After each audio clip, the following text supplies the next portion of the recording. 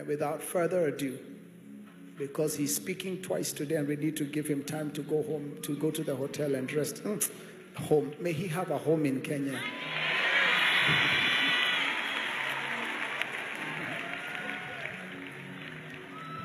Media team.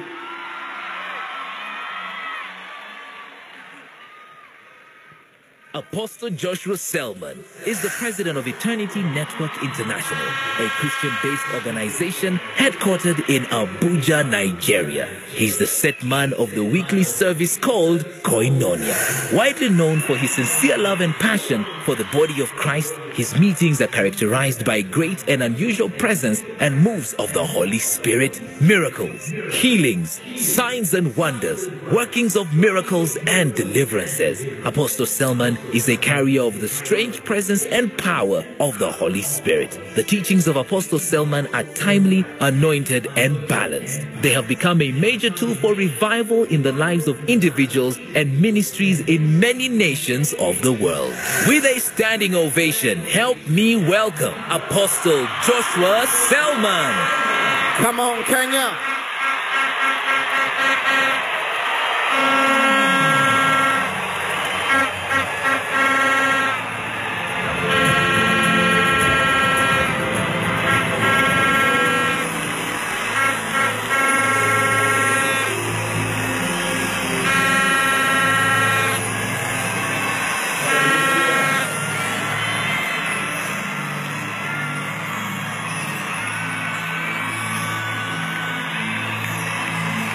Blessed be the name of the Lord. Amen. Thank you very much, Reverend Julian Kula. Thank you. Thank you for this profound opportunity. I also want to appreciate every man, every woman of God, every resource person. May the Lord honor you in the name of Jesus Christ. I believe that we're gathered here to experience God in a way that we have not experienced before. And this would demand that our hearts be opened. It would demand that our spirits be sensitive, and then that we position ourselves to receive even that which would be coming from the Lord. Hallelujah. I also want us to honor our Father. Papa, thank you so much. So good to see you again. Hallelujah. Can we lift our hands to heaven and ask the Lord to speak to us right now? Someone is praying from the depth of your heart. The Bible says, for everyone that asketh receiveth. Go ahead and pray. Ask him to speak to your heart.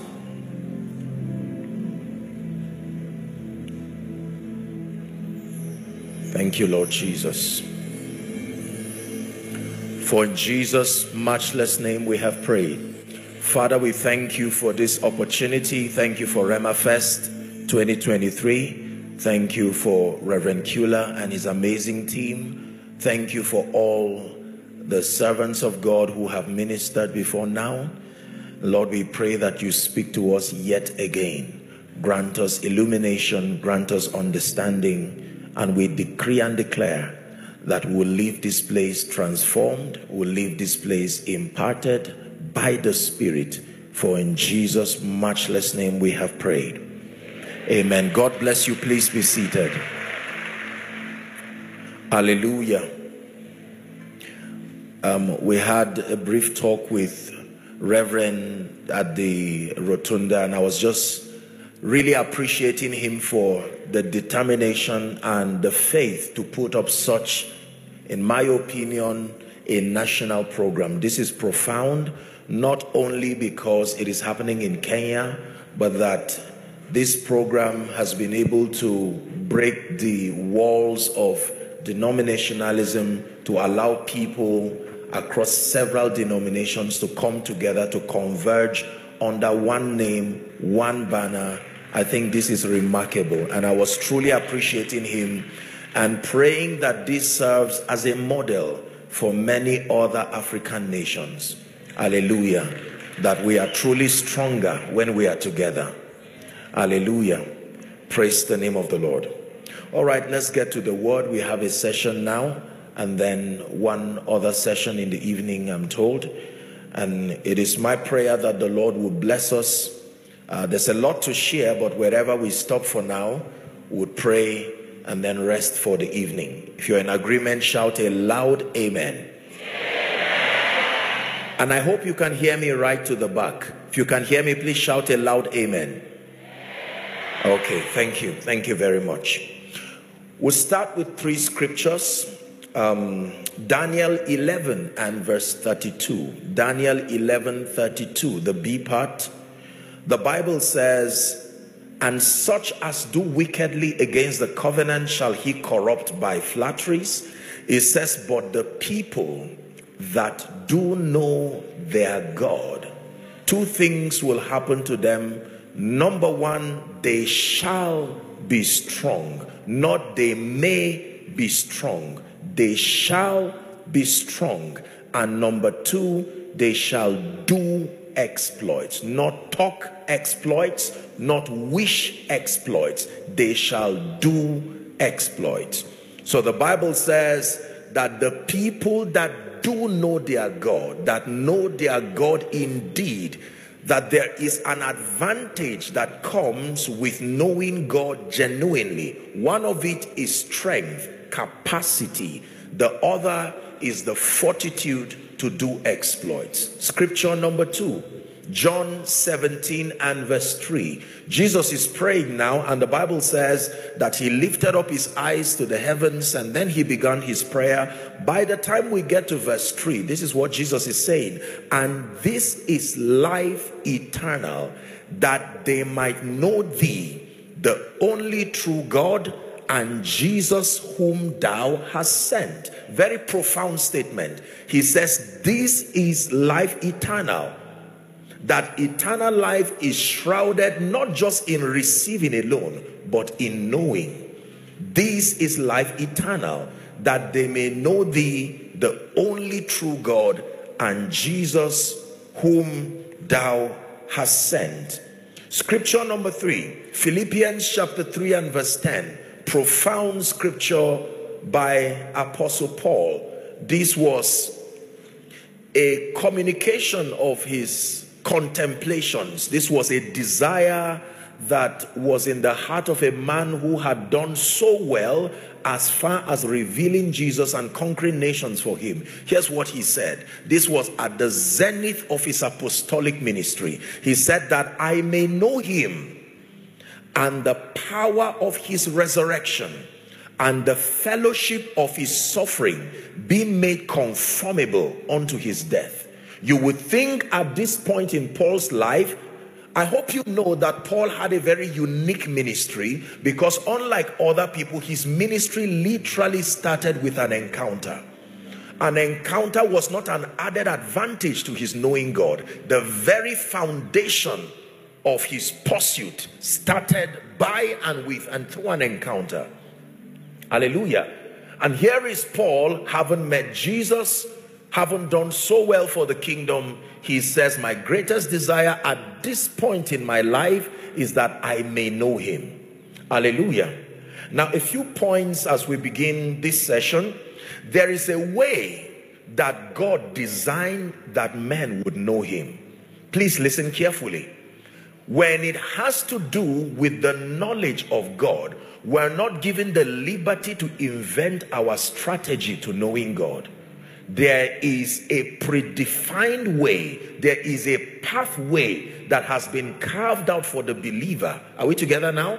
That in pursuit of the knowledge of God, if for any reason you veer off through another route, you might know God, but it will come with a lot of casualties and side effects to your Christian experience. Are we together now? Yes. So there is a way God designed that men would know him, and that anyone who walks in keeping with that pathway will know God in a certain way that translates to a profound and victorious Christian life. We live in a world that is full of people who purport to know God from a religious circle, and then of course across several other faith practices, but then we do not see the accompanying evidences that follows a man that the Bible says knows God indeed. That means if you claim that you know the God of the Bible measure, you would also have certain evidences to present to the world as tokens. Are we together? Evidences that you truly met the God of the Bible. So it is important for us to know that we are not at liberty to know God the way we want or we choose to. There is a way God designed that men would know him. And this is very important because his way of knowing him is not the only way to know him. Listen, God's predefined method of knowing him is not the only way available. That is why when Jesus came, he said, I am the way, not a way. There are many routes to the pursuit of God. Occultism is a route that can help you explore the realm of the spirit. And in so doing, you will be a victim of several casualties. Just because you are open to the vistas of the spirit does not mean you will encounter the God of the Bible. There are many other spirits that can assist men to access dimensions in the spirit. But if it is not by the agency of the Holy Spirit, there will always be a side effect. This is the reason why zeal must be guided. Because the side effect of zeal is that when zeal is not guided, it can lead a man into an experience in the realm of the spirit where, because of your hunger and your thirst, you will encounter any spirit and call it the Spirit of God.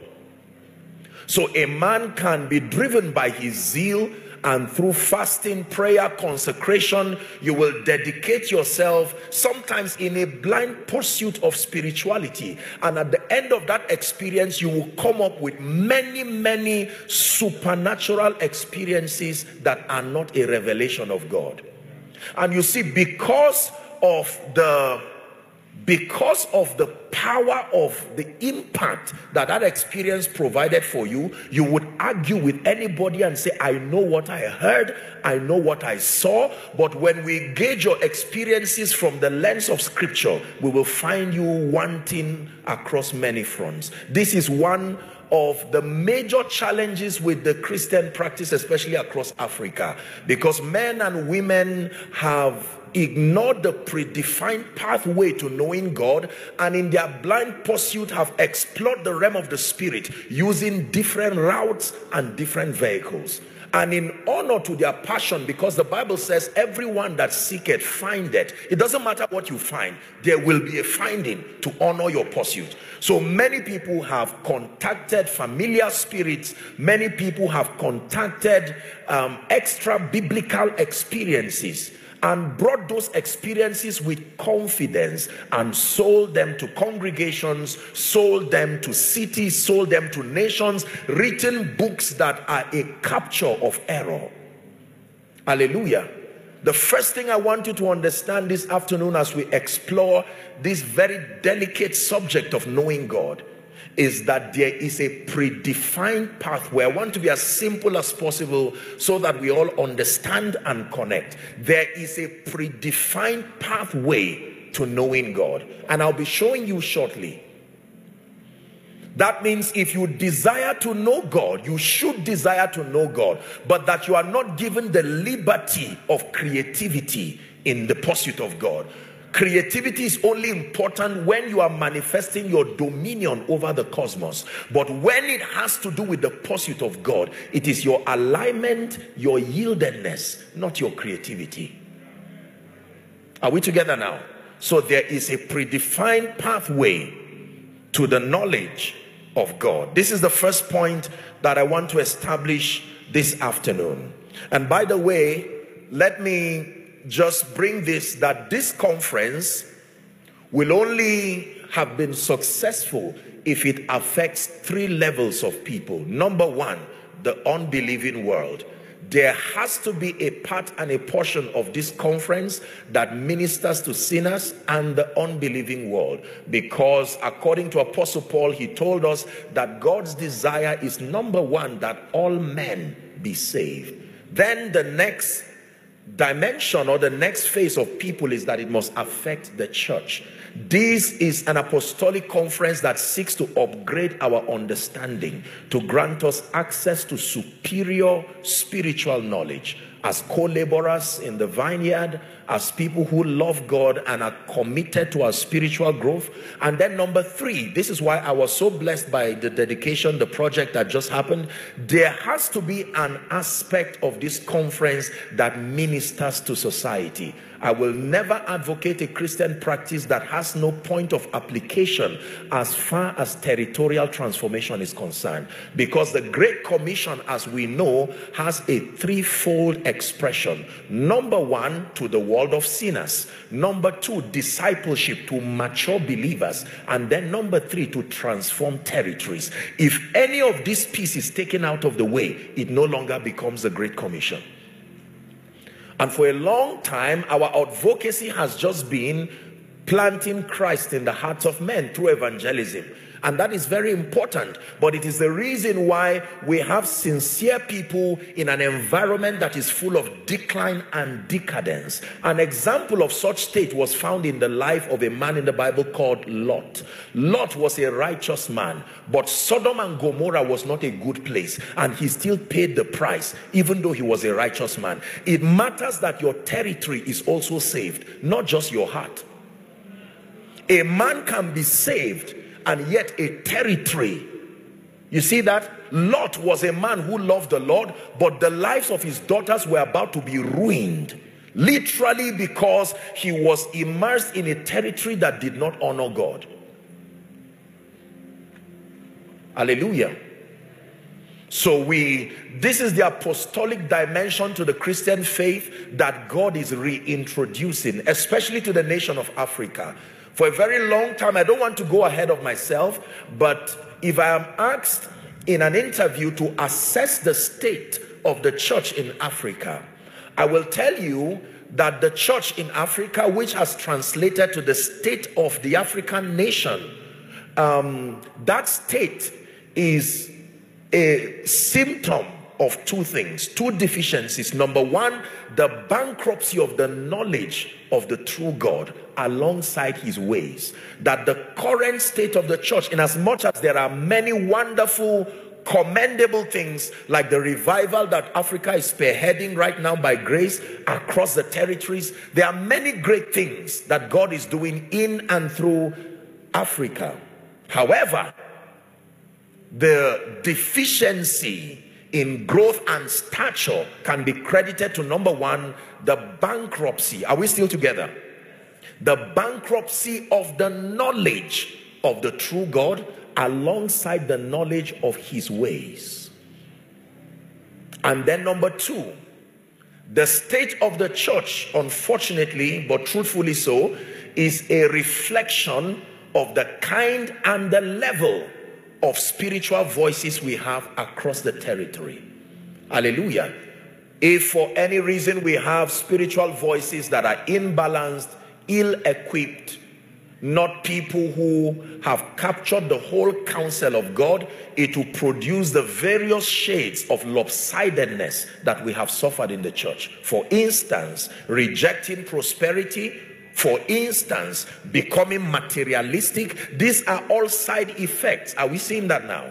There is a way that the gospel and the kingdom life must be presented such that the believer embraces the whole counsel of God. He becomes an individual of stature. In Revelations 18 and then 19, those 2 chapters reveal the portrait of what John called the Lamb's wife. He says, come and I will show you the Lamb's wife. And the Bible said he showed me a city that was equal in length, a city that was equal in breadth, a city that was equal in height. That is the Lamb's wife. No exaggeration. Every dimension to proportion. Are we together? That anything outside of that dimension is not a true picture of the Lamb's wife. So I believe that using conferences like this, God is helping us to, in love, correct, build, rebuild, destroy, reform, and create, through the lens of Africa, a true portrait of apostolic Christianity. God is helping us to present to the world once again what a believer should look like, thoroughly furnished. It is for this purpose that he gave unto some apostles, he gave unto some prophets, evangelists, pastors, and teachers. And the Bible says for the equipping, the maturing of the saints, that the saints in that state of maturity will do the work of the ministry, that we all together will come into the fullness of the stature of the measure of Christ. He says, not tossed to and fro by every wind of doctrine, nor the sleight of men, wherein they lie to deceive. If we're together, say amen. So this is what God is helping us understand. But let me get back to my discussion. That there is a predefined way to knowing God. Now, very quickly, the Bible represents the boundary of God's dealings with men. I want you to look up, please. The Bible is not the only capture of the dealings of God with men. You know that by now. There are many other books that did not make it. They were not canonized to become part of the 66 books that we know. They were a revelation of God as given to many people. And the Bible also makes reference to those materials. The book of Enoch, the book of Joshua, the Annals of the King, the Dead Sea Scrolls. And all of these materials are pieces. They capture various dimensions of the operation of God. But the Bible says that what is written in Scripture is sufficient in partnership with the Holy Spirit to build any believer to maturity and stature. Are we together now? That what is captured in Scripture in partnership with the Holy Spirit will be sufficient. In John chapter 20, when you read from verse 30, the Bible says many other miracles did Jesus in the presence of his disciples, which were not written in this book. So there were many other manifestations of Jesus that were not written in this book. 31 says, but these are written that ye might believe that Jesus is the Christ, the Son of God, and that in believing you will have life eternal. That means it is safe for a believer, generally speaking, to limit himself to the truth and the information that is found in the Bible. That body of knowledge in partnership with the Holy Spirit is sufficient to build you to any stature that you desire. Are we together now? It's important that we have that theological background so that it is very unsafe, especially in a world where we have access to the media space in almost unlimited fashions. We must guide our pursuit and the basis for our references. There are people who have consulted a lot of materials that have destroyed their stability and destroyed their pursuit as far as the knowledge of God is concerned. Are we together? Now, according to Scripture, please, you may want to write this. There are 4 biblical channels to the knowledge of God. I'm taking my session this way because of the things that I would want us to discuss as we progress. That there are 4 biblical pathways to the knowledge of God as revealed in Scripture. Let me run through this very quickly. Number 1, the first way we know God is through Scripture. Please write.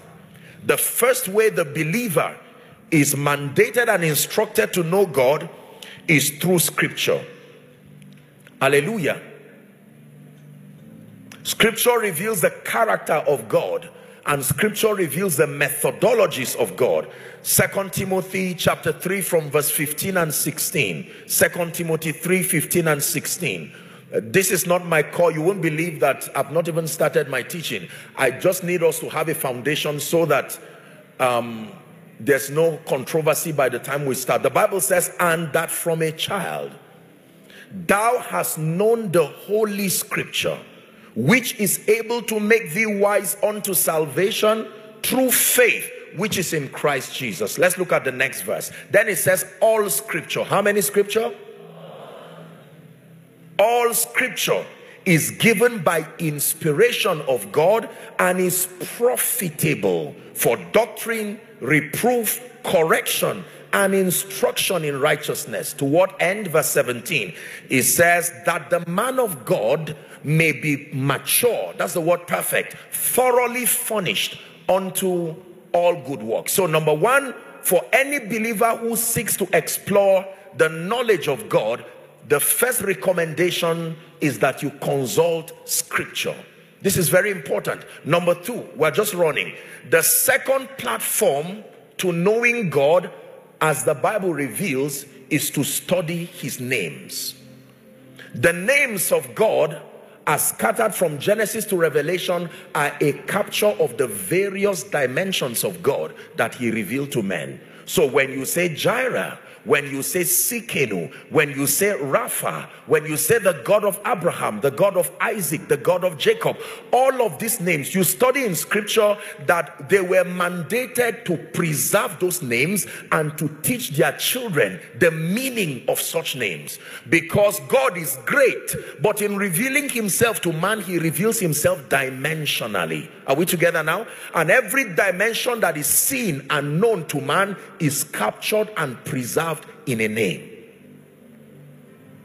So what Jireh will do is not the same thing as what Sikenu will do, even though it's the same God doing them.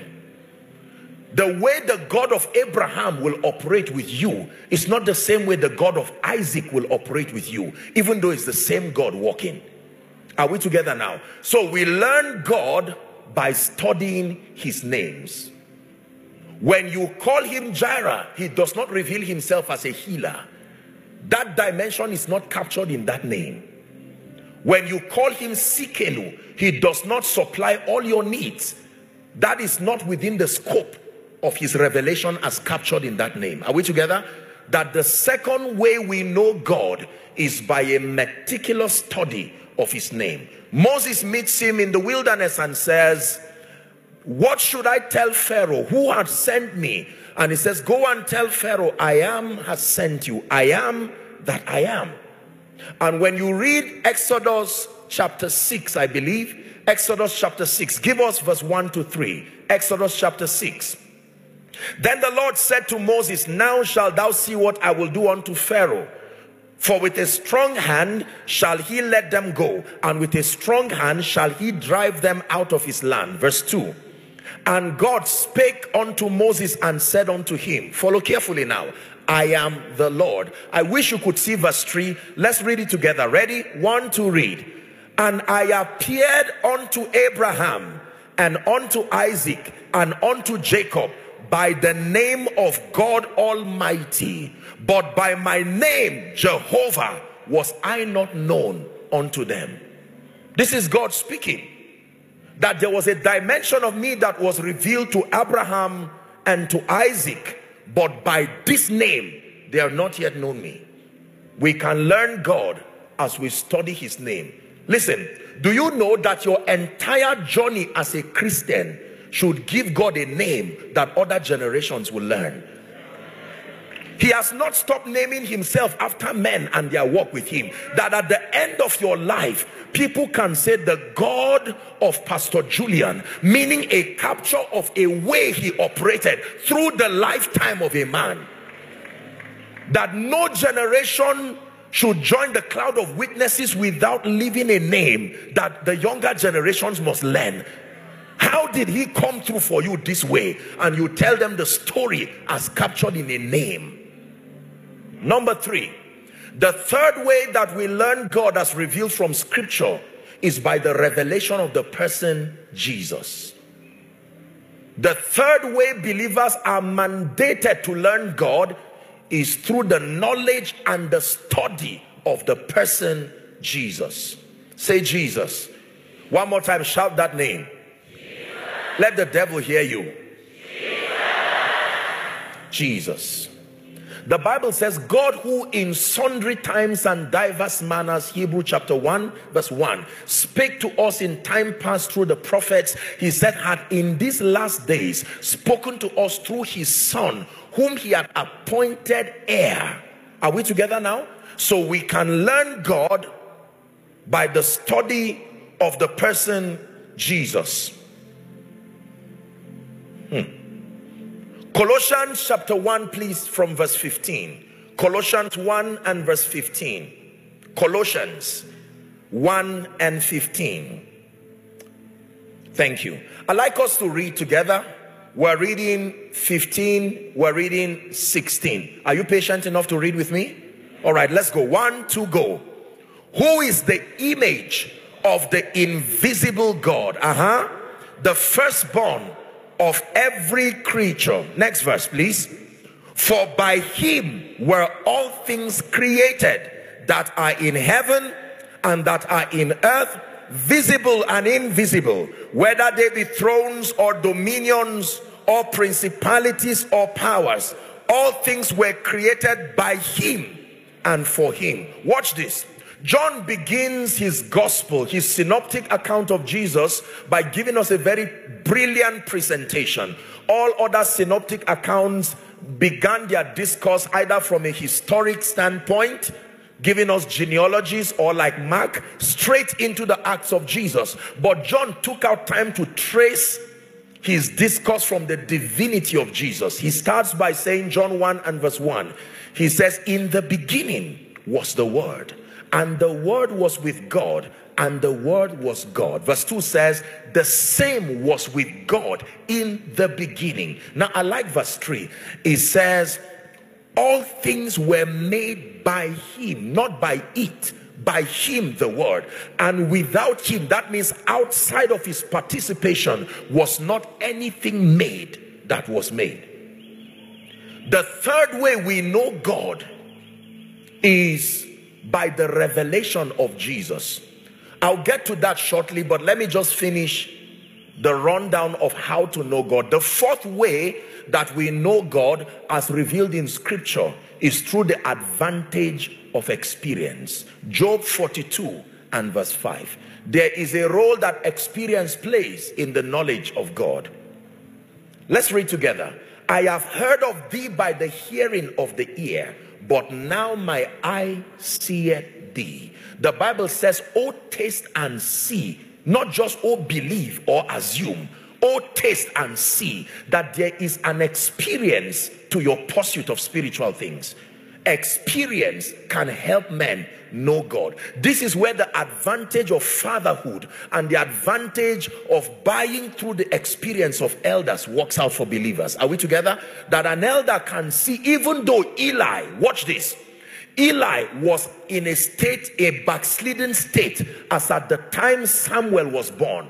The Bible already told us that his eye, his sense of vision, if your eye be single, your body be full of light. But now Eli's eye had begun to be dim. He had permitted his sons to live in such lawlessness, piling up wrath upon himself and his sons. However, in spite of the fact that he was in that state of spiritual decline, God still used the voice of Eli to call Samuel. When Samuel heard the voice of God, he did not assume. He went to Eli, and Eli told him, no, I'm not the one calling you. God had to connect Samuel with Eli to understand him and understand the purposes of God for his life. And then Eli used the lens of experience and said, I know that thing. The next time he speaks, don't come to me again. Say, speak. Even in that fallen state, he was the one who gave Samuel the formula that caused him to hear God, that would later transit him to become the mighty prophet. Experience. I can tell you, if you have been saved and you are walking with God properly for 10, 20 years, let a naive, arrogant unbeliever not believe that you don't have anything to tell him. There is something about God that pain can teach. There is something about God that shame can teach. There is something about God that disappointments can teach. There is something about God that mistakes can teach. So when you have accumulated this sufficiently for many years, there is something about God you know. From the lens of your confusion, your pain, your search, you can help correct a generation from the lens of your experience.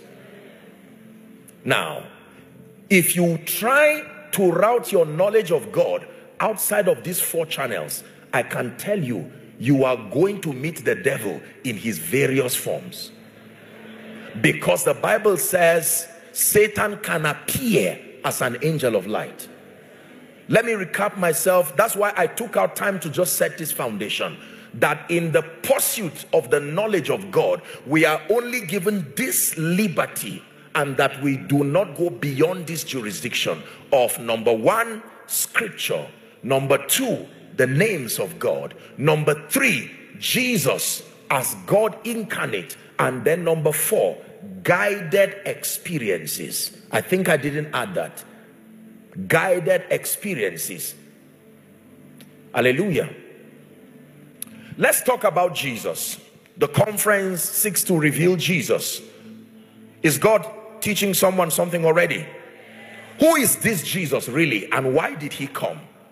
I think I should start with why he came. Who is Jesus? But then why did he come? The Bible, did you know that from Genesis up until the time Jesus showed up, in many places in scripture you see that there had been a battle and an expression of confusion and frustration as to who God was. Every time you would see prophets interchange between their knowledge of God and their knowledge of some deity, you could see the uncertainty in many of them, even as they acted.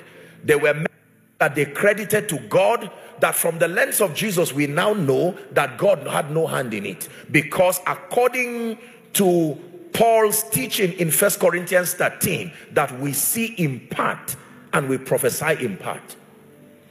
And until Jesus showed up, no man was given the liberty of a personal relationship with God. So everybody had to depend on what their leaders told them God was. Are we together now? There was no system to verify whether the prophet or the leader was speaking accurately. They had to believe whatever they were told. Let me start by revealing to us why Jesus came. Jesus came to fulfill a threefold assignment. Let's write that down. A threefold assignment. When he walked upon the earth, he came to fulfill a threefold assignment. I would just give it to us very, very quickly. Number one, Jesus came as an accurate revelation and a manifestation of the misunderstood God. This was the first assignment of Jesus. His first assignment was not to die. No, his first assignment was not to reconcile man. It was his major assignment, but not the first. If it was his major assignment, he would have just dropped from heaven, died, and left. The reason why he had to allow his entire lifetime to be seen, captured, and recorded was because he came for more than just dying to reconcile men.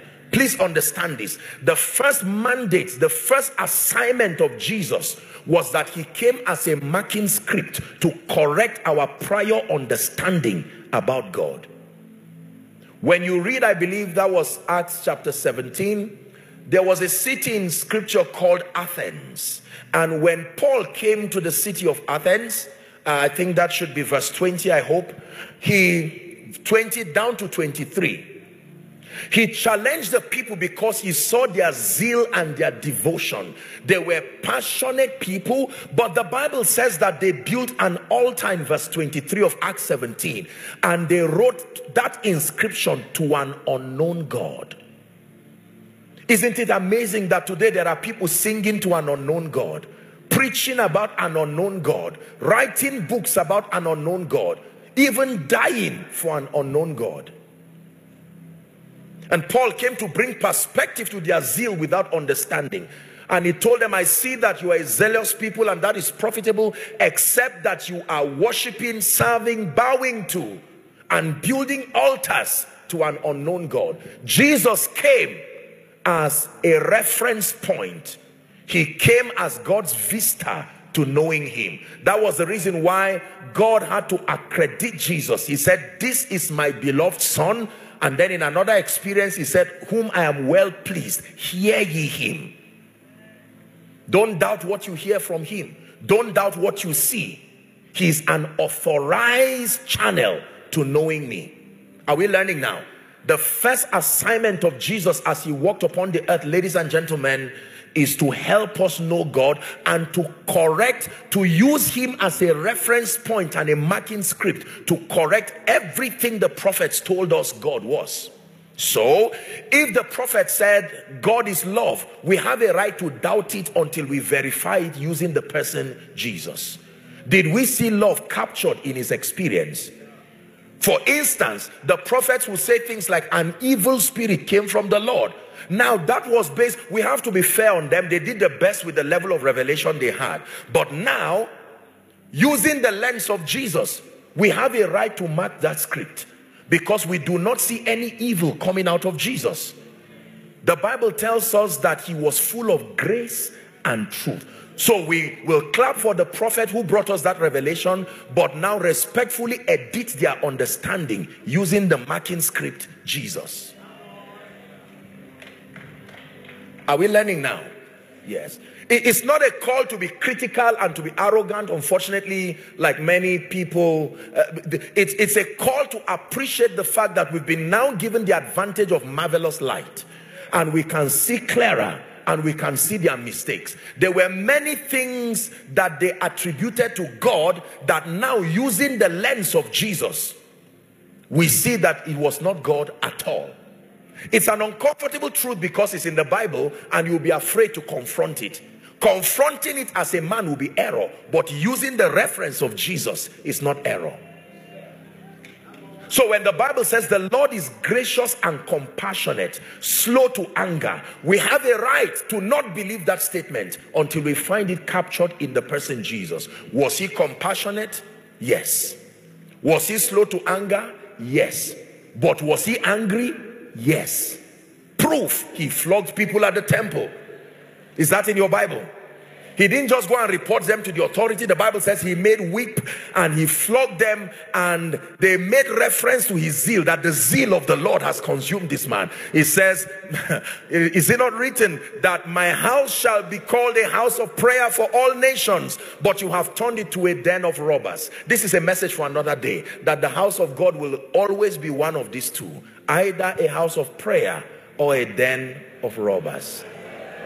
And I can tell you who that robber is. The robber is the thief. I'm not talking of the building. I'm talking of you, that house of God. If you are not a house of prayer, then you qualify to be a den of robbers.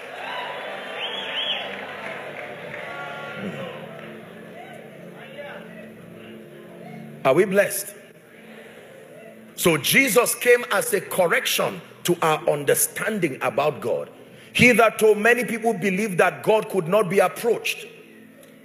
But now Jesus came, and when they wanted to drive even the children from him, to show that God can reveal himself to anyone, regardless age, regardless level of sociological exposure, he said, let the little children come to me, and do not forbid them, for such. That means their coming to me is a lesson that you must become childlike to know me. Not childish, but childlike.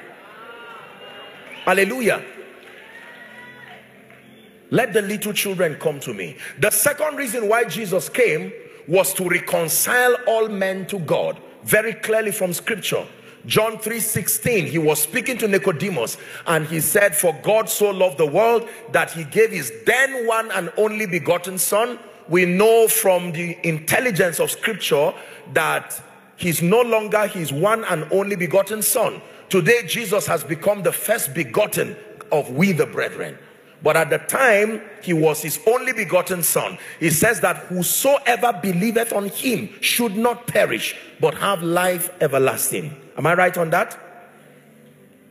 John 10:10, the thief cometh not, but for to steal, to kill, to destroy. He says, but I am come that ye might have life, and that you have it more abundantly. So the second reason why Jesus came was to reconcile men to God. And that would not happen by an impartation. It would require his death. It would require his blood. It would require his life. Are we together? It is the reason why until Jesus died, I finished a series with my dear people back home, that among the many miracles that Jesus performed, there was one he could not perform, not before his death. And that was the greatest need of man, the miracle of administering eternal life. That could not happen until after the cross. He could forgive sin, he could heal, but he could not impart eternal life to any man, because the very structure of eternal life demanded that he would have to die and that his blood will be shed. That he used his blood to purchase redemption for us. That's what the Bible says. The second reason why Jesus came. As simple as this is, ladies and gentlemen, I do not mean to sound sarcastic, but you will be surprised how many people run churches in Africa and cannot articulate with intelligence why Jesus came. We have conferences, we have books, we have all kinds of Greek and Hebrew expressions, but most people cannot tell you with confidence and certainty why Jesus came. The third reason why Jesus came, which is very important, to be considering it, I hope, in the subsequent sessions, is that he came as a revelation to man of God's expectation of him. Jesus came as a pattern man to reveal to man how far he fell and God's true expectation for man. Romans chapter 3 now, 23, it says, for all have sinned and fallen short of the glory of God. We fell from a standard of life, a standard of grace, a standard of glory, and Jesus came to reveal to us God's expectation. When he walked upon the earth, he did all that he did visibly and to the seeing of all, so that the disciples will capture this as a motivation to all believers, that if you do not rise to this standard, you are fallen short of God's expectation. So he said, verily, verily, I say unto you, the works that I do shall ye do also. He says, and greater works than this shall you do. If I lay hands on someone on a wheelchair and the person arises, you are not surprised as a believer, because Jesus gave us that template. That is a possibility that should be captured in the life of a believer. Are we together? If Reverend Julian builds a city literally and builds many cities, these are possibilities. We are not in doubt, because Jesus already told us that these things should be captured in the frame of your Christian experience. So if a man can rise to become as strong as a nation, a Christian should not be the one complaining or doubting, because he already told Abraham, in thee shall all the families of the earth be blessed. This experience should not be foreign to a believer. Are we together now? Prosperity and finance answers to process, answers to relationships, answers to value, and many of these things. However, there is an advantage that believers have in Christ.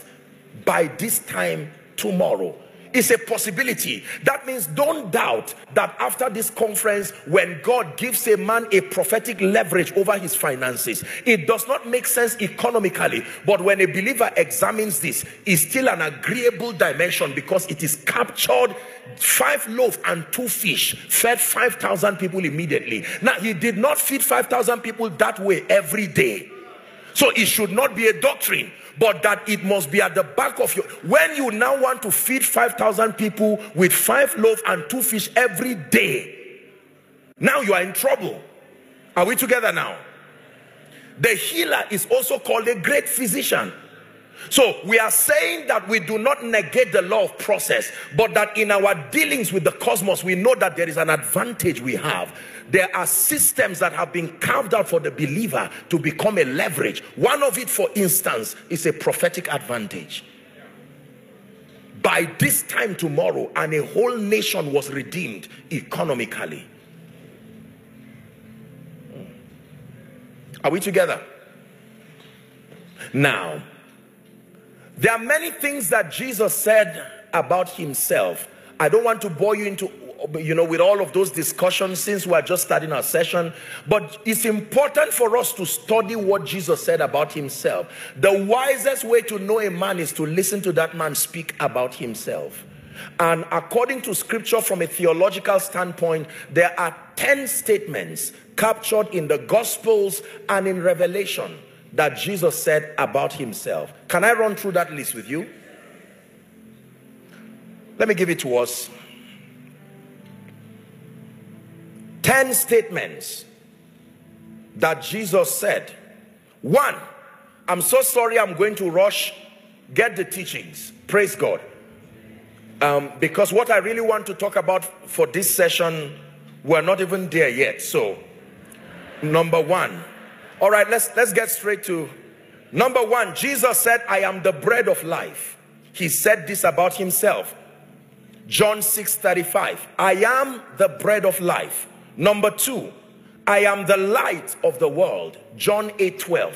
Jesus said this about himself. It's important to respect what he said about himself. The truest statement about Jesus was what he said about himself. Number 3, he said, I am the door. John 10, verse 7 and verse 9. I am the door. Number 4, he said, I am the good shepherd. You find that still in John 10, verse 11. I am the good shepherd. Number 5, he said, I am the resurrection and the life. John 11:25. I am the resurrection and the life. Can I continue? Number 6, he said, I am the way and the truth and the life. John 14:6. I am the way and the truth and the life. John 14:6. Number 7, he said, I am the true vine. You find that in John 15 verse 1 and verse 5. I am the true vine. John 15, 1 and verse 5. Now, when we go to Revelations, we find the 3 other statements that he made about himself. Number 8 now, I am Alpha, Omega, beginning and the end. You find that in Revelations 1 and verse 8. I am, and then you also find that in verse 11 also. I am Alpha, Omega, beginning and the ending. Number 9, what did Jesus say about himself? Revelations 1:17. I am the first and the last. Powerful. I am the first and the last. Revelations 1:17. Finally, Jesus said about himself in John 1:18, I am he that liveth, was dead, and I am alive forevermore. I am he that liveth, was dead, and I am alive forevermore. Revelations 1:18. 10 profound statements that Jesus said about himself. And you have to believe all of those statements if you really want to walk with Jesus and you really want to know him, because every one of those statements are keys in the spirit, and a time will come when you will need the revelation behind those statements to compel those doors to be open. For instance, when sickness plagues your body, you need the revelation of the resurrection and the life. Hallelujah. When you stand before obstacles and it seems like there is no passage, one of the dimensions that you need to find is he as the door. Isn't it amazing that he is the door? And anywhere you see the door, that is your access point. So you stand in the midst of confusion, and here he comes as the door, and he becomes your safe passage out of any predicament whatsoever. Now, for the purpose of our discussion, ladies and gentlemen, from an evangelical and an apostolic dimension, there are 3 dimensions of Jesus that must be known for any believer who seeks to be a person of stature. Please write this down. There are 3 dimensions of Jesus from an evangelical and an apostolic dimension, that when you want to become a man and a woman of stature, you want to be used by God to spearhead revivals, you want to see souls saved, you want to see destinies transformed, nations transformed, there are 3 cardinal revelations of Jesus that you should never escape. Are you ready for that? Number 1, Jesus as Savior. Number 2, Jesus as Lord. Number 3, Jesus as Christ. Please write it. Jesus as Savior, Jesus as Lord, and Jesus as Christ. The end time church is a church that will walk gallantly upon the strength of these threefold revelations. Captured within these revelations of Jesus are the keys to territorial revival, the keys to taking over nations for Jesus, establishing his purposes, becoming that mountain that is upon, exalted above every other mountain. Jesus as Savior, Jesus as Lord, and Jesus as Christ. Hallelujah. Let's touch them very quickly and then we'll pray. No shadow you won't light up, mountain you won't climb up, coming after me. No wall you won't kick down, lie you won't tear down, coming after me. No shadow you won't light up, mountain you won't climb up, coming after me. No wall you won't kick down, lie you won't tear down, coming after me. Do you know the reason why the world sees the Christian faith as a nuisance to civilization? Because there is a portrait of Jesus, a very inaccurate portrait of Jesus that has been sold to the nations, that has no applicability not to the life of any individual nor to society. And so people are corporately kicking Jesus out and anything that looks like him, because they are interpreting Jesus from the lens of those who claim to know him. And our witness has been poor because it's been an ineffective witness laced with gaps of ignorance. Are we together now? Yes. We have proposed a Jesus that finds no point of application to children, finds no point of application to professionals, finds no point of application to a society until we are able to capture this threefold dimension of Jesus. Lend me the next few minutes, because this is the core of my teaching now, this session. I want to reveal to you Jesus as Savior, as Lord, and as Christ. And then we pray and prepare for the evening. It matters the protocol of your encounter. If you encounter Jesus as Christ as a first encounter, you are in error, because the protocol of encountering him must start with him being Savior. Now I need to say this, because don't just tell me you have met Jesus. Who did you meet?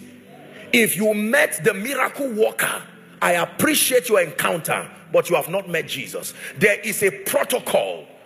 Are we together now? That the foundation of anyone's encounter must be Jesus the Savior. There are many people today who have met many dimensions of him, and that is wonderful. They have met the one who can open doors. They have met the one who can give prosperity, as important as that is. They have met the one who can make you wise, but they have not met the one who saves.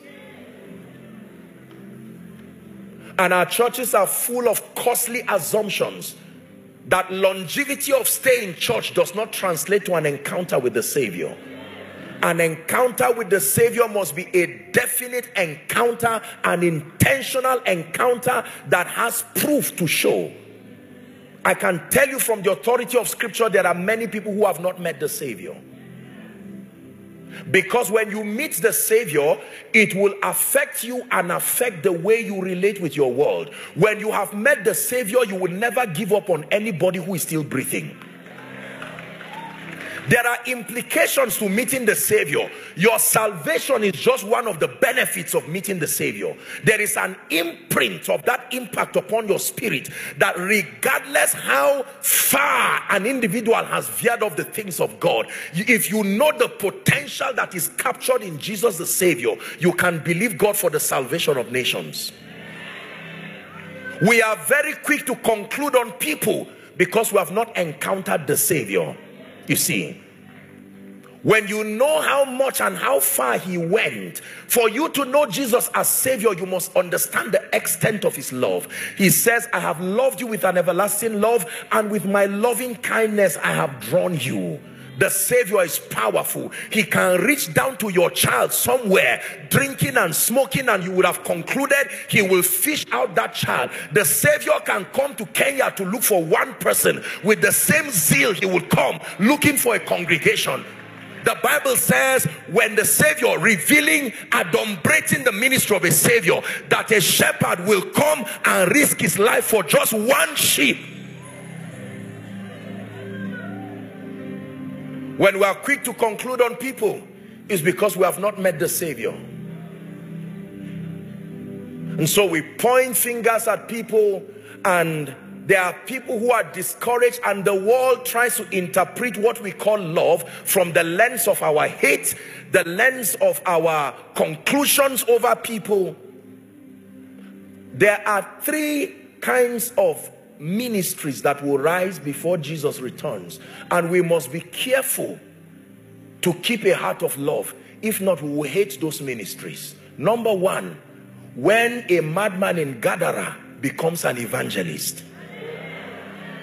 There are ministries that will be in that similitude, that you once knew him as a madman, now he's an evangelist. I hope you will have the grace to believe Jesus had delivered him. Number two, a prostitute at the well who now becomes an evangelist. I hope when you see her calling 10 cities, calling people to come and see a man, I hope you will believe that she's really met Jesus.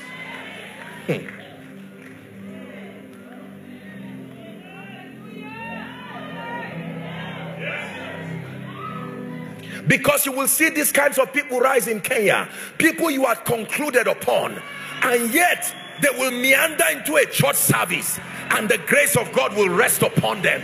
Jesus the Savior will be revealed to them, that a man you know had been in a life of decadence and whatever it is. Once you are there concluding, I know that Jesus died, but he did not die forever. He only died for 3 days. Don't talk about the Jesus who is dead, whereas he's already alive. Listen, I'm not endorsing licentiousness, but the reason why the church in Africa cannot rise is because when we peg people to be something, we are not even aware of the business they are doing with God as far as their transitions are concerned. We continue to name them after yesterday and say, but you are were you not the madman? It's true, I may have been the madman in that cave, but do you know what Jesus did? He came to Gadara just for me. Just because you were not in that service does not mean he did not come. Listen, how does Jesus finish from a great crusade with a crowd? Then he goes to a well and he's spending time with one woman. The portrait of worship was not taught in a crusade. It was taught between the Christ speaking with one woman with the same zeal. The theme for salvation, John 3:16, it came out of a discussion with Jesus and a controversial Pharisee. Listen to me. We must love Jesus with all our hearts, but our hearts must be open to allow those who do not know him to know him and to be used by him.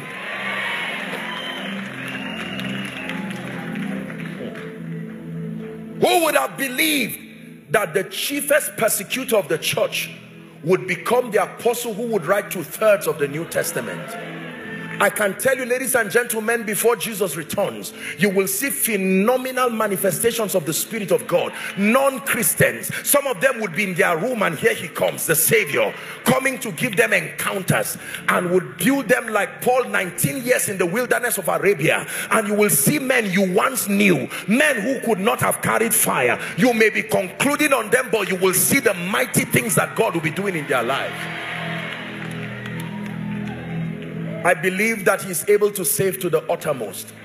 I have seen God save cultists. I have seen Jesus come through for families. I've seen idol worshippers throw away their shrine. I have seen people who were zealous serving the unknown God, but the moment we gave them a chance to know Jesus, you know the reason why evangelism is poor? We are not even sure he's Savior. We largely do evangelism just to appease ourselves and free ourselves from the guilt of not looking spiritual. But the truth is that it is not from a standpoint of conviction. When you know Jesus the Savior, you will become an evangelist immediately.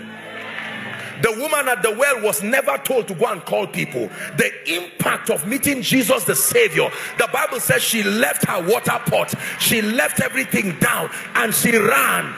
Can I tell you, when men meet the Savior, they become too grateful to be quiet. Too grateful to be quiet. Too grateful to be quiet. The way we have to beg and encourage people, go and win souls. Talk to someone about Jesus. The average believer's passion is not evangelical at all. And it is not because we are bad. It is maybe largely a bankruptcy of an encounter with Jesus the Savior. So this is what he's able to do. He can turn Mary of Magdala, remove 7 demons out of her and incorporate her to serve. He can turn the life of this woman at the well. So the madman in Gadara was an evangelist all the while. No wonder he does not want to let your family rest. No wonder he does not want to let your son rest. He has seen what you are not seeing. You are seeing a stubborn child, whereas the devil is seeing an evangelist over Kenya. And he's saying, instead of going after 2 million people, pursue this young boy. While you are seeing someone who is not getting a job and feeling you're not serious, he's seen an entrepreneur that can open up the gates of finances for 2 million people, and he's saying, afflict his finances, let him not rise, because in his rising is the rising of many. Say, Jesus the Savior. One more time, shout it. Say, Jesus the Savior. Every believer who will even be a believer in the first place must encounter Jesus the Savior. You have encountered many dimensions, but I ask you lovingly, have you encountered the Savior? The Savior. There are many people preaching because they inherited ministry, not because they encountered the Savior. They were just most available at the point of ordination. And so that they be rewarded for the longevity of their stay, they were incorporated among those who oil was poured upon. But the truth is that they've not encountered the Savior. That's why I raised that song. No shadow you won't light up, mountain you won't climb up, coming after me. No wall you won't kick down, lie you won't tear down, coming after me. Hear me. You imagine, ladies and gentlemen, that everyone gathered, of the tens of thousands of people here represented, that everyone had an encounter of Jesus the Savior. Imagine if every day this size of Kenyans were saved. Did you hear what I said? Listen, we have reduced evangelism to be an activity of one great superstar. So our assignment is to build the stage and gather people and wait as helpless believers, waiting for one great man of God to come in hope that he will draw many. Whereas with the singular encounter of Jesus the Savior, everyone can have the potential.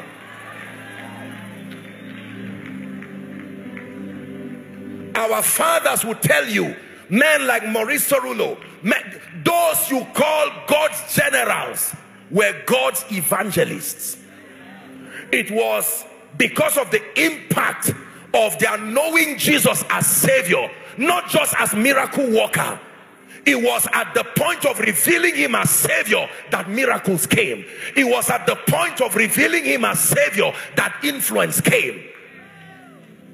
There are many people today in search for power, miracles, grace, in isolation to the revelation of Jesus as Savior. You do not need an impartation if you are not prepared to let the nation see the Savior. Hallelujah. Preachers, respectfully speaking, let's be careful as we lay hands on people's heads. Let's verify their passion and what they want to use that anointing for. Just because they are holding an envelope in front of us does not mean that we satisfy that guilt by laying hands on them. Let us verify that they know Jesus and they will reveal Jesus as Savior. Can I tell you the truth? Everybody Jesus healed died. Everybody Jesus fed died. The only ones who had victory over death were the ones who had the privilege of knowing him as Savior. Kenya, I believe in the healing ministry. I believe in deliverance. I believe in prosperity. But in order of eternal priority, if Jesus as Savior is not restored back to our pulpits, if Jesus as Savior is not, we have conferences where we teach and the Bible says, God, there is no need even advocating church growth. You do not need members if you are not prepared to reveal Jesus as Savior. Because God adds daily, not just as many who will give, as many who should be saved. So for every time you see an increase, it is that Jesus has brought somebody who needs to know him as Savior. Kenya, I want to challenge you.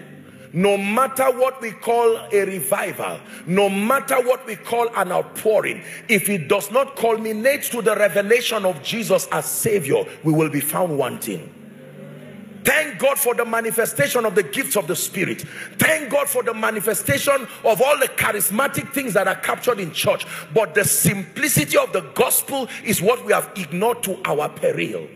Our fathers whose lives have become models for us today were people who began their ministry with a simple advocacy of revealing Jesus to the nations. They didn't know much, but they knew him. And when they stood upon those crusade grounds, the idea was not to cause short legs to grow. The idea was not to cause the dead to come back to life. It was to see the Savior revealed. And every evidence that needed to be on ground, God insisted that that evidence would come. Can I tell you, you want to see the power of God? Concentrate on the revelation of Jesus as Savior, more than just being an anointed man of God. When I began my pursuit with God, it was not about power or miracles. It was a sincere desire to make my contributions to see the nation see him revealed first as Savior. The Jesus the world needs is Jesus the Savior. There is Jesus the many other things, but in order of eternal priority, let's restore Jesus the Savior to our pulpits.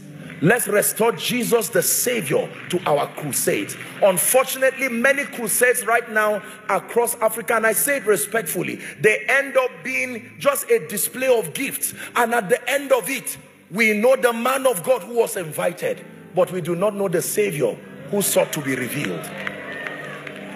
If in this conference you end up knowing Joshua Selman, clapping for Joshua Selman, giving seeds to Joshua Selman, and I failed to reveal Jesus as Savior, I wasted your precious time and made a fool of you leaving Nigeria to come here. The excellency of the ministry here is not just measured in the charismatism of our speech, but to the degree to which we got out of the way and we allowed the Savior to be revealed.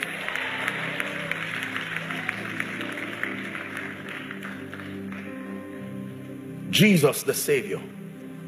The Lord spoke to me years ago and he said, son, if you will let men see me, there is nothing I will not give you. Can I tell you, when you see some of the things that God is doing in our lives, it's not that we are the best. It's not that we are the smartest. We are just determined and committed to reveal him, especially him as Savior. And in so doing, he's made up his mind that you will not go down, since your assignment is to make men see me. It is amazing. Now listen, we'll find somewhere to wrap up. I know that I've stretched you a bit. Are we together now? Listen, ladies and gentlemen, there are many people driving our cars who are not saved and we don't care. While they are driving our cars, we're editing books about Jesus and the person driving is not saved. There are many of our staff in church who are not saved and we don't care. They are editing our sermons and our manuals, and yet we do not care about their salvation. Today, if I come here right now, and I know you have a lot of expectations for prophecy, deliverance, healing, and miracles, and you will have that. But if I end up preaching like this and go back to Nigeria, you will leave disappointed. You will be happy that I spoke about Jesus, but that desire, you wanted more. I mean, where is the power? Where is someone shouting somewhere? This is how we have so brought Jesus out of the scene and replaced him with all shades of charismatism. Not T.L. Osborne, not Billy Graham, not Maurice Cerullo. These were men whose lives, the anthem of their lives was to reveal Jesus, especially as Savior. Don't tell me you're a man of God. Show me how many people have seen Jesus the Savior through you. Don't tell me how long you've been in ministry. Show me how many people have met Jesus the Savior through your life. Let me speak to the younger generation who are looking up to our lives. Be careful with the deception of charismatism. As much as there are two ways to follow in scripture. Number one is to follow them, mentorship, who through faith and patience. Number two is looking unto Jesus, because there are dimensions that experience cannot capture. You only follow men as they follow Christ. So there are two people you should be looking at. The one you are following and the one he's following. If you ever find out that the person in front of you is not following Jesus, there is problem with that followership.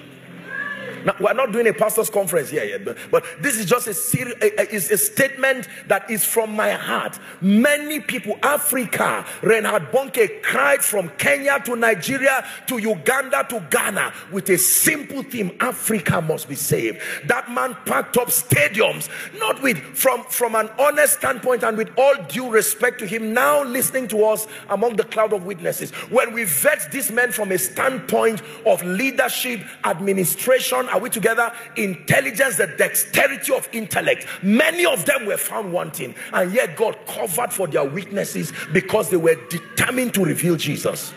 They were not the best in terms of the eloquence of speech. They were not the best in terms of leadership and organization. There were obvious flaws around their lives, but because they made up their minds that in spite of my limitation, I will do my best, the Lord covered for their weaknesses, raised helpers to come. You have not yet seen power until you are determined to serve Jesus. You will be sitting down and someone will give you a plot of land and give you acres of land, and Jesus will say, this is God to see your desire to reveal me.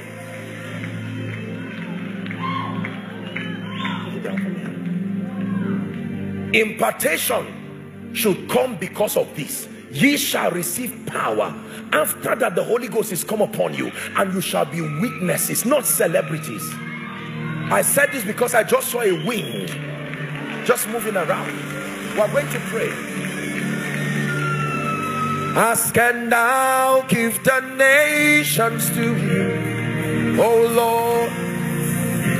That's the cry of my heart. Distant shores and the islands will see your light as it rises on us. Ask and thou give the nations to you, O Lord. That's the cry of my heart. Distant shores and the islands will see your light.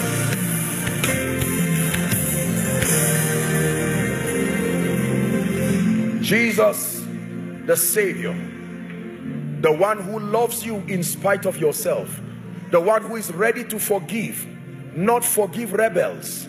I wish I had time to walk this thing about Savior. Forgiveness is useless without brokenness and repentance. I want you to know this. The mercy of God does not work arbitrarily. The mercy of God only responds to brokenness and repentance. Without brokenness and repentance, you need tolerance, not forgiveness. Tolerance is the fortitude to accommodate a limitation that will happen again and again and again. Forgiveness is granting pardon to one who has come to a point of recognition that I do not have the power to save myself, but I have the willingness to be saved. The prodigal son could not help himself, but he could come to himself. And he said, how many hired servants as my father? And I am here. I just sense that there is an anointing that God is looking for evangelists. I know that there are many other impartations, but I just sense as I'm speaking now that there are people, God is saying, I have been showing you this in dreams. I have been showing you this in visions. I've been telling you that I desire you. Please help them so they don't injure themselves. And I pray that as many in this crowd, in the name of the Lord Jesus, who are committed to revealing Jesus as Savior, may that grace rest upon you now. May that grace rest upon you now.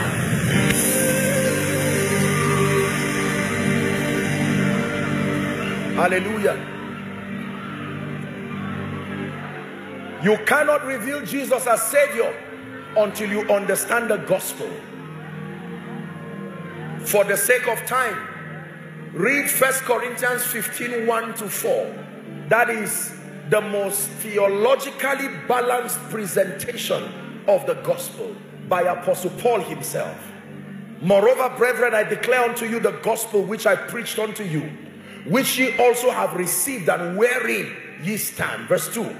By which also ye are saved, he says, if ye keep in memory what I preached unto you, unless you have believed in vain. Verse 3. It says, for I delivered unto you first of all that which I also received, how that Christ died for our sin according to the scripture. Verse 4. And that he was buried, and that he rose again on the third day according to scripture. The gospel of salvation is a declaration of the Father's love to mankind and creation, revealed in and through the substitutionary sacrifice of Jesus, to the intent that whosoever believes in his incarnation, his earth walk, his death, burial, and resurrection. The Bible declares that whosoever believes, that he would not perish, but that he will have the life of God. It's called Zoe, God's life. The Bible says in John 3:17 that God did not send his son to the world to condemn the world, but that the world through him might be saved. This is the simplicity of the gospel. Kenya, let's get back to the crusade grounds. Jesus is coming. Kenya, let's get back to every social media platform that can help us announce and reveal Jesus. The era of celebrity Christianity, marketing Joshua Selmans has come to an end. It is time for flesh to die and for Jesus to be revealed. It is impossible that he is revealed and then we are relegated to the background. But the assignment is not the marketing of self and ministries and denominations and our pedigree and all kinds of things. I may decrease, John said, that you may increase. If the world never sees me and they can see the Savior, I am satisfied. If the world never hears me and they can hear the Savior through me, I am satisfied. If I never preach any intellectually sound sermon, but I can let you understand through the frailty of my speech. Our fathers cried and they served God. They died for the Savior. Today we are living for ourselves and wondering why the Savior is not showing up in his power. The Savior only shows up when he is revealed.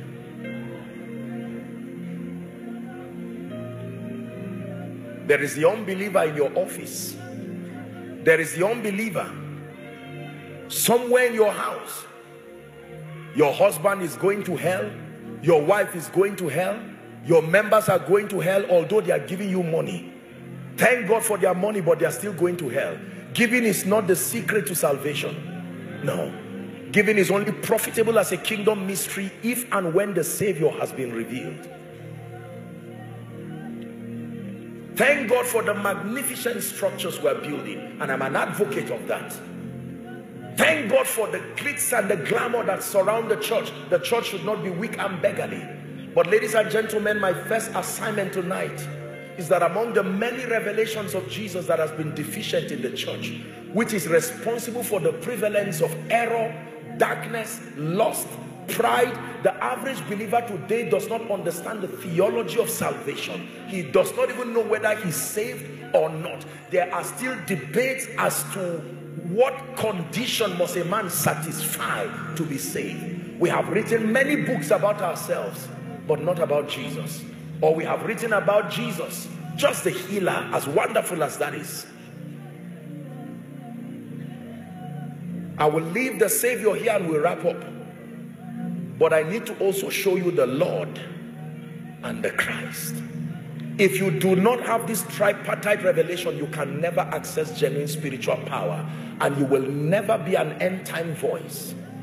The revelation of the Lordship of Jesus, will leave that for the evening. But just to give you an introduction of it, when he is revealed as Savior, you are no longer a sinner. There are two implications to his being revealed as Savior. The spirit of faith is finally planted in you, because the earth is not for the Savior. The earth is the Lord's, and the fullness thereof. There are four things you need to know when you know him as Savior: land, territory, the mind control systems, resources. When he's revealed as Savior, the hallmark of your knowing him as Lord is your submission in obedience. Why do you call me Lord, Lord, and will not do what I say? When he's Savior, he's not just the one doing. When he's Lord, you are the one doing. He truly becomes Lord in your life when you've lost the ability to say no. That everything he says is yes. That is a realm in the spirit called Galatians 2:20. I have been crucified with Christ. Nevertheless I live, yet not I, but Christ that lives in the flesh in me. And the life that I live today in the flesh, I live by the faith of the Son of God, who loved me and gave himself for me. The reason why we have many people polluting the altar, and many people who are bringing reproach to the name of the Lord in various forms, is because although they have encountered the Savior, they have not encountered Lord. The proof that you have encountered Lord is surrender, not receiving. Surrender. If your life still has your wheel revolving at the epicenter of your own life, you may have met the Savior, but not Lord. What happens when you meet the Savior? I know we say we give our hearts to him, but theologically speaking, that is incorrect. No, something is wrong with that heart. Why should he take it? He's giving you his life. That's what happens. But when it has to do with the revelation of Jesus as Lord, that is where you cast your golden crown, because there cannot be two lords in the room. There cannot be two kings in the room. So even though you are an elder, you will lay aside your accomplishments and your achievements, and you will bow to only one name, only one king, and only one Lord. When you pass through that gate of understanding his lordship, then you come to Jesus the Christ. This is when you truly understand the anointing, the power of the Spirit. Defy this protocol and you will produce an ill-equipped generation of believers. Many have jumped from unbelievers to wanting to know the anointed. You can know the anointed even when you are not saved, through the lens of one who has known the anointed, by receiving healings, receiving miracles, all the products of the anointing. But you want to follow that pathway to knowing Jesus, the Savior, the Lord, and the Christ. All that I shared with you was Peter's first sermon. He said, let it be known to you, O Israel, that this same Jesus you have crucified has today been exalted Lord and Christ. And 3,000 people came because a man followed that protocol, and the church began to multiply. Please hold hands together. I want to wrap up for this session. Can you hold hands with someone? Kenya, let your children and your children's children not get to a point where Jesus becomes a foreigner in your land, because there is an advocacy of anything else but Jesus the Savior. May it never happen that our children will ask us, who is Jesus? And we'll say, I don't know. Ask my grandfather. Ask my great-grandfather. He was the one who had all the crusades, But now I can tell you what an app is. I can tell you what AI is. I can tell you what technology is. But don't ask me about the Savior. We need to restore to our pulpits, our billboards, our mass media, Jesus the Savior. There is minimal controversy when the Savior is revealed. All the confusion about what we believe and what we do not believe is because we have emphasized our beliefs, not the Savior. Did you know that regardless what denomination, the moment Jesus the Savior comes, he's a binder? Denominationalism dies when the Savior is projected. Because I may not agree with certain things, but we all agree that the world needs Jesus. Jesus the Savior. One of the secrets of unity, the unity of the church, is to project Jesus the Savior more than Greek, Hebrew principles, practices.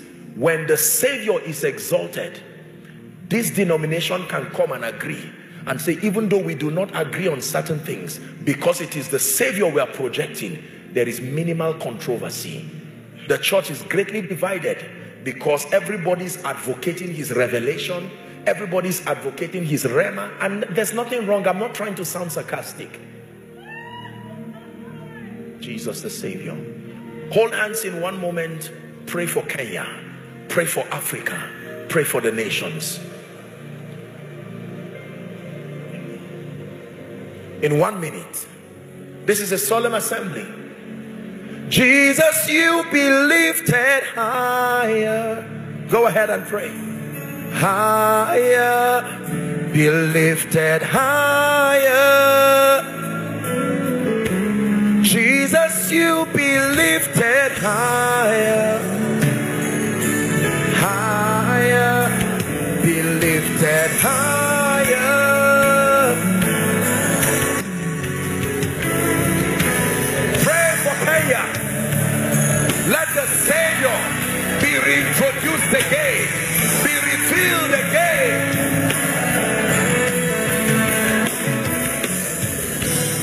Go ahead and pray. Someone is praying. Pray for every church you know. Pray for every man of God you know. Pray for every conference you know. Pray for every revival platform you know. Jesus, we need you as the Savior to be revealed in Kenya, revealed in South Africa, revealed in Nigeria, revealed in Ghana, revealed in Europe, revealed in America. Maranatha, come again as Savior. Come again as Savior. Save our children, save our wives, save our husbands, save our members, save our nation. Just a minute to pray. Right to the back, lift up a sound of prayer. Let the Savior be reintroduced back.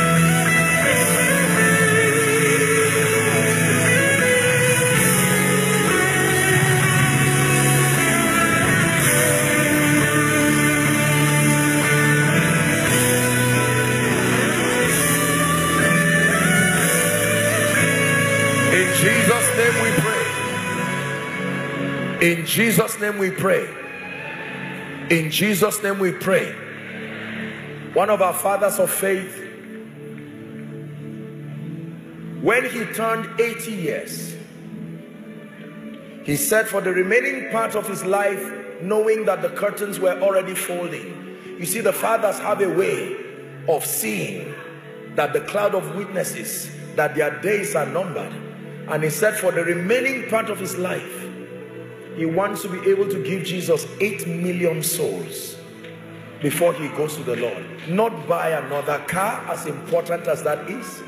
Can I tell you, may we not build churches that will be full of sinners that are never saved. May we never hold conferences that becomes a celebrity galore without Jesus being introduced. May we never be polished in our eloquence and our communication, and we preach men into exalting self and take Jesus out. Let us restore Jesus the Savior. This is the apostolic order that was commissioned to the church. As vast as Paul was in knowledge, the moment he saw the heathen, the first thing in his mind was Jesus as Savior. Healing came as a way of revealing Savior. Deliverance came as a way of convincing men to believe in Savior. Every other thing finds its value in the life of an apostolic Christian with respect to your passion to see Jesus revealed. Let me wrap up. Father, thank you. You have decided to make Jesus the emphasis of this conference, and we thank you. Thank you for all of the speakers who have introduced various perspectives and dimensions of Jesus. Lord, among the many things that you have taught us this afternoon is the need to restore and to reintroduce the Savior, to introduce him to our government, our children, our spouses, our nation, our educational systems. And we pray and obtain grace that everything that wants to drive Jesus out of our lives and our civilization, we come against it in Jesus' name. We declare that forever Jesus becomes and remains the epicenter of our church work, our Christian pursuit, our education, and everything in between. You believe that? Shout a loud amen. God bless you, and see you in the evening.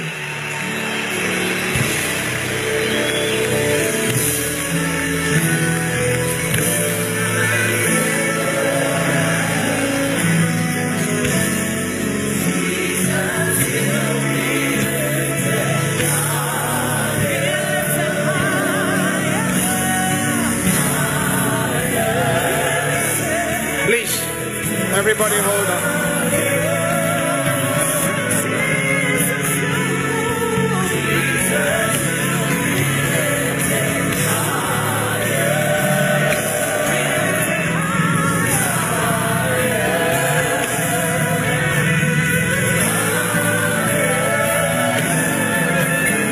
Hallelujah. Hallelujah. Can I just please give some order?